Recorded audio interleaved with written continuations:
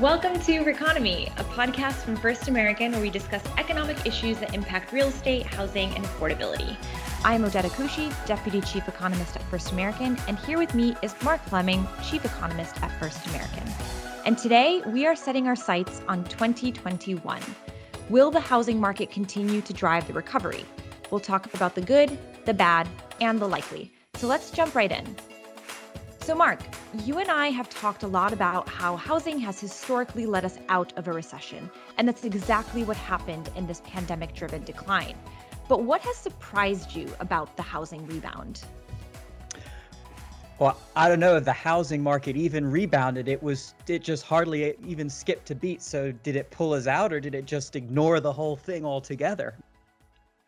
Roughly 2-month pause in home sales with the initial lockdowns in March and April, which of course everybody sort of had to figure out how to do home showings and things like that to continue to sort of sell homes. It really didn't skip a beat. And I think that's largely because there were a ton of good fundamentals about the housing market going into the pandemic. And as we've talked about and many have written about in the last few months, like this recession obviously was very different than past recessions. There was nothing fundamentally wrong with the economy. This was a truly, as economists say, exogenous shock. And that's one of the main reasons why the housing market, there was nothing fundamentally wrong with it. And so it was able to rebound very quickly. And in all likelihood, not to spoil the end of the podcast, but maybe do better than many of the recent years past. Absolutely. I mean, nominal house prices today are at their highest, 19% above the housing boom peak in 2006. And I know saying that might scare a lot of folks. They might start to enter, the conversation of bubble territory, but that's not the case. We've been saying it time and time again. This time it's different, but maybe we should be saying last time was different, right? I mean, it's this time around, as you were saying, the fundamentals have been exceptionally strong. And what fueled house price appreciation this time around were strong fundamentals. And we'll get into that a little bit in the way of the tailwinds. What are the tailwinds for the housing market, and what has driven this house price increase? Yeah, I mean, you make a good point. Maybe last time was different, but I'm also kind of doing, how do you do an eye roll on a podcast here? Like, oh my gosh, house prices are 19% higher than the peak. There must be something wrong. There's just not enough there. As we've talked about before, a lot of that has to do with interest rates, and it's not about the nominal value. It's about the purchasing power pace value, and that's much lower. So this time is different, or last time was different, because actually house prices were overvalued last time, and they're certainly not, but for a few excepted markets in California, overvalued this time around. And that's one of the reasons why there's so much continued strength in the housing market. The fundamentals, as you mentioned, are very, very good. And, that's really helping this time around with the sort of strength in the market in the face of the adversity of the pandemic. And let's talk about these tailwinds, why this time it's different, but also why we anticipate the housing market to remain to be strong. And again, spoiler alert for our 2021 outlook, but let's get into some of those. And the first you've already touched on, and that's mortgage rates. And we have something called the potential home sales model, which looks at the fundamentals that are driving home sales in the market. And one of the most influential factors in 2020 was low mortgage rates. And I mean low mortgage rates, below 3%. Historically low, never before seen low rates, never to be seen again low rate. Oh gosh, we've been saying that for 3 years, and it keeps getting lower. Keeps getting lower. The fallacy of economic forecasting is, don't ever try and forecast interest rates or more specifically, if you're a real estate economist, mortgage rates, because you will always invariably be wrong. The caveat to that might ironically be, well, they're so low right now that the odds of them going higher must be really high, because they really cannot go much lower. We're running out of space for who gets paid out of the mortgage rate, let alone the opportunity cost or the risk-free rate in the treasury yield, effectively close to zero. And let's keep in mind, slight digression. I know we may not have planned on this, but negative rates.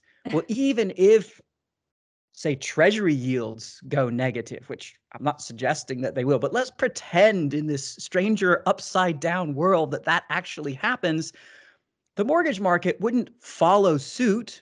It would stop lending, would be Right. the solution to that problem.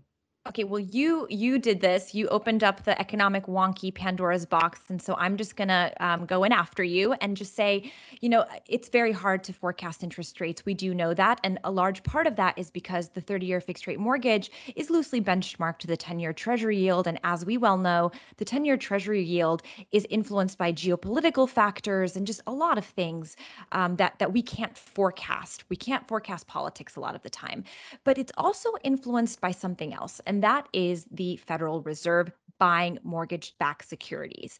And so one of the reasons that we're feeling a little bit more confident in the 30-year fixed rate mortgage rate forecast is because the Federal Reserve has indicated that it will continue to purchase mortgage-backed securities, which will put downward pressure on long-term yields and thereby mortgage rates. And so one of the fundamentals that we have in our 2021 forecast that we anticipate to continue to boost the housing market is low mortgage rates. Right now, the consensus is about 3%, with the lower bound at about 2.8 and the higher bound at 3.3. And so that should really continue to boost the housing market. Box checked. Fed says won't allow it to happen. Okay, moving on. You're right. Exactly. So we're getting a little bit more confident in that just because of some of the Fed announcements. And so low mortgage rates, let's assume that that's going to remain steady in 2021. There's something else, something much, much bigger. In fact, the biggest that will be influencing the housing market in 2021, and that is the millennials. And I say the biggest because they are officially the largest generational group, about 72 million strong between the ages of 24 and 39. And this is a group that is entering their peak home buying years. The bulk of this generation turned 30 this year, entering that prime home buying age, starting to form families. Wait, I thought they didn't want to buy homes. I'm confused. They were never going to buy homes. Now, were they? What's just happened? The forever renter, the millennial misnomer, the avocado toast generation, right? All of these things that have dominated headlines in years past. And that is just not the case. We're seeing more than half of all purchase mortgages originated by Fannie and Freddie going to first-time homebuyers. That's not to say that all of those first-time homebuyers are millennials, but a lot of them are. We're also seeing that the homeownership rate has largely been driven by younger millennial households. And this is a trend that we absolutely do not anticipate to see going away. So, so avocado toast tastes better in a home that you own than one you rent? Oh, Who and where would is have that home? guessed? That avocado taste tastes great in the suburbs. And the suburban trend that everyone's talking about, this was something that we saw even prior to the pandemic, right? I mean, this buying a home is a financial decision, but it's also a lifestyle decision. And once you start to form families, you start to migrate to the suburbs. You get the fence, you get the yard, you start having the kids. And so this was a pre-pandemic trend that maybe is slightly accelerated by the pandemic and the need for a home office, if you will. And so we don't anticipate the demographic tailwind to go away anytime soon. And in fact, a forecast that we've recently built shows that millennials will be the source of at least 15 million home sales in the next 10 years. And we always like to caveat that this is an extremely conservative estimate because it does not take into consideration the higher educational attainment and household income of this generation. And we've done multiple studies which shows this is the most group, and that is yielding some purchasing power benefits in the form of higher income. And I so we think do. that's a key point, because this is a trend that we've seen for the last couple of years. There's the household formation is transferring from renting to owning. That started about 2.5, 3 years ago.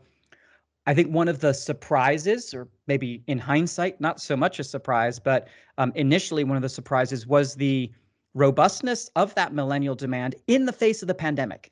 And, while there was the pause, it's wow, all of these millennials still out there, still looking to buy the home over the course of the summer. All of that pent-up demand that really came into the housing market despite the economic impact of the pandemic. And that's really driven by two really important factors, which is that one, there's still that low rate environment. So, better time to buy than ever because of your purchasing power, your house buying power. But two, many of those millennial households are educated, higher incomed, not the ones that were unfortunately being laid off in the service-based, COVID recession. And so there's this bifurcation of, who gets impacted by the that, for luck of the housing market, really leaned much more on, or is leaning still much more on, the renter than the potential millennial homeowner. Right. And a lot of this forced savings, if you will, during the pandemic, we couldn't go out to restaurants, you're not going out shopping as much. That resulted in historically high savings rates. And as we know, millennials typically will label a down payment as the biggest barrier to homeownership. And so you have this generational group that maybe didn't lose their jobs during the pandemic. And then you have forced savings that are boosting their savings accounts and allowing them to put more down on a home. And so all of this is actually good news for those millennials. All that uneaten avocado toast at the urban restaurant goes into a down payment on a suburban home. And it comes full circle. And let's just talk about the third aspect that we're considering a tailwind, but it could also be a headwind. We've had conversations about this. Why would you see a supply and demand imbalance in the housing market as a tailwind? As a tailwind? Well, if you're not so well, let's go back to the basics of supply and demand. This is sort of one of these classic Econ 101s. If you don't have enough supply of something relative to all that demand, millennials, high house buying power, all of that demand that's out there, well, that bids up prices, and bidding up prices generates wealth. And so there's this effect of, this I'm gaining more wealth. I can afford to move that into the next house. So there's that tailwind benefit of possibly also just simply I'm gaining more equity and wealth, and in a sense, actually creating a protective barrier against bad things happening. So we talk about the global financial crisis, there were two triggers for foreclosure. The first trigger is an inability to pay. I'm delinquent on my mortgage. The second trigger was a lack of equity. And the unfortunate thing about the global financial crisis was both of those triggers, dually impacted things. And so you had lots of people with inability to pay and lack of equity, and that's what caused foreclosures. With such a tight supply and demand dynamic and all the house price appreciation that has accumulated wealth to the existing homeowners today, even if they have an inability to pay situation, because, let's be real, we're only halfway recovered from an extremely severe economic downturn. There's still a lot of economic hardship out there. But for most homeowners, even if they have that economic hardship, they're going to have lots of equity in their home. And while this is not ideal, this is why we call it involuntary sale, is an option instead of foreclosure. And so we expect the benefit of all of this equity, all this high house price appreciation caused by the supply and demand dynamic being imbalanced, actually creates a protective barrier against foreclosure. And ironically, that involuntary sale into a tightly supplied market becomes the potential home for that desperate millennial wanting to buy something, the opportunity to something to buy. So the protective issue is it mitigates the risk of foreclosure this time around. Right. And it also helps to explain why the house price increases that we're seeing are rooted in something fundamental, and that is the supply and demand imbalance. And we've looked at the data, which shows that prior to 2008, the housing market was significantly overbuilt. And that helped kind of to lead to the crisis as we know it. But this time around, we are severely underbuilt relative to household formation and the demand for homes. And that's resulting in this. Let's call that the headwind, right? Because this supply and demand imbalance has been growing for a number of years. It's not new this year. It's more exacerbated than ever before. We estimate our housing turnover, that is the share of the stock of homes for sale at any point in time, is at, quarter century or more lows at 1.3%. That's a very, very tight lack of supply, partly driven by the fact that there are a lot more households out there today that have been formed in the last decade that we've not kept pace with building housing stock for. And so that imbalance of not lack of supply of something for sale, but literally a lack of housing writ large has grown to sort of, the highest point yet. And, the good news for the home builders, at least, is if you build it, they will come. You just can't build it fast enough to really solve that problem. This will be a headwind for a number of years to come. Right. And not for lack of trying from the home builder's perspective, because we've seen housing starts increase, even in the face of construction headwinds. And we've talked about that a lot. The construction industry, doesn't have enough employees. There's, regulatory burdens, there's cost increases, and yet because they know that if they build it, someone will buy it. And with the household formation and the demand, a lot of the millennials, they're, mid 20s, they're not even quite 30 years old yet, and they're still forming households. We have baby boomers living longer than ever. And so household formation will continue to rise, and that demand will continue to rise as well. And it's just that supply just isn't quite keeping pace. And so certainly that is a headwind, and this house price acceleration is good for that existing owner, not so much for that first-time home buyer, because a lot of this inventory crunch is actually happening in that lower price tier, that first-time home buyer price tier. And so there's some struggle with that for the first-time home buyer. Certainly.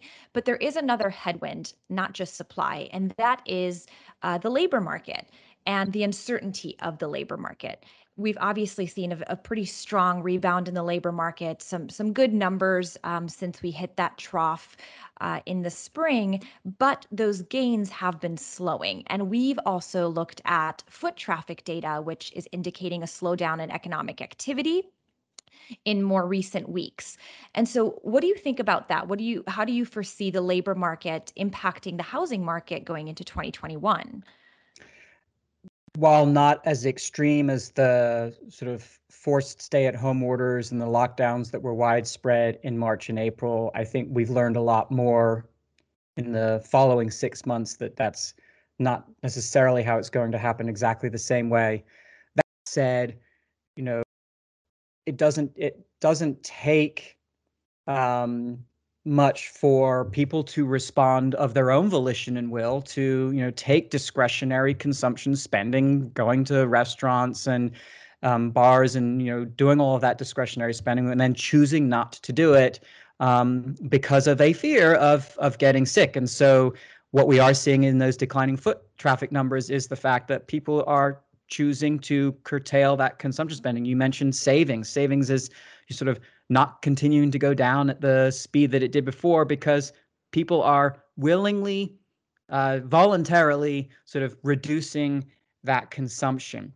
And that has the intended consequences on the service sector employee base. And so we see consequently the labor market slowing down because consumption demand is slowing down.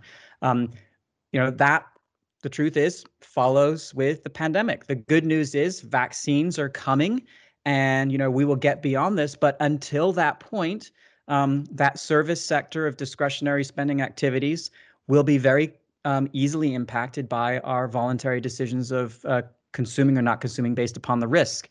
And that slows things down from a labor market and creates either slower income growth, which reduces your house buying power, or the risk of, not being able to make your mortgage payments.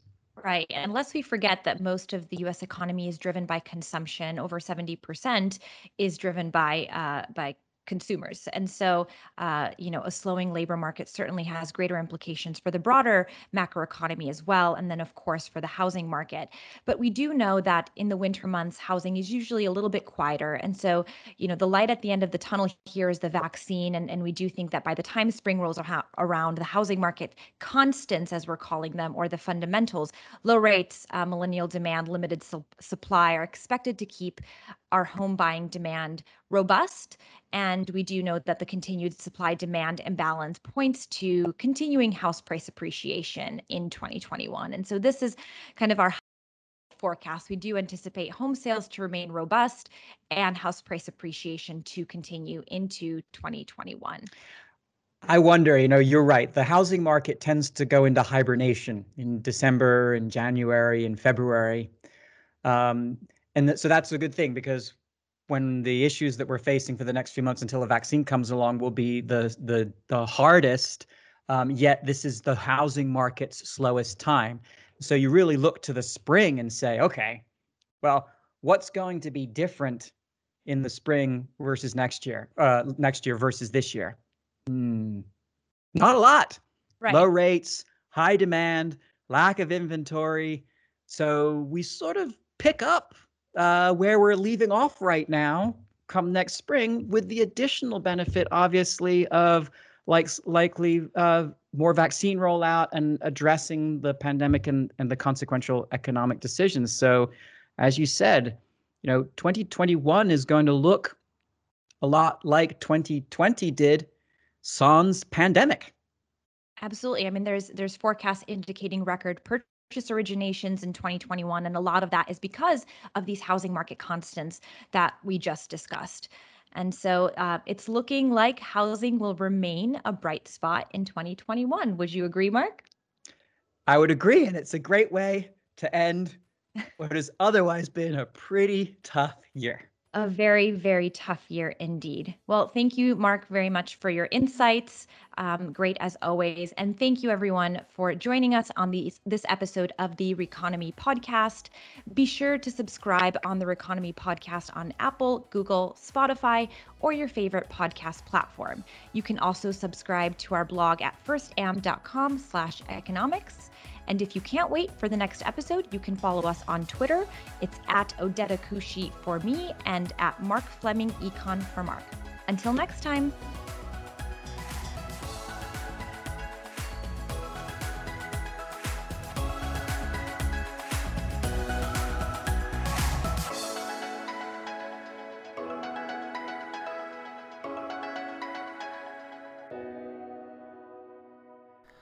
We hope you enjoyed this episode of the REconomy podcast from First American.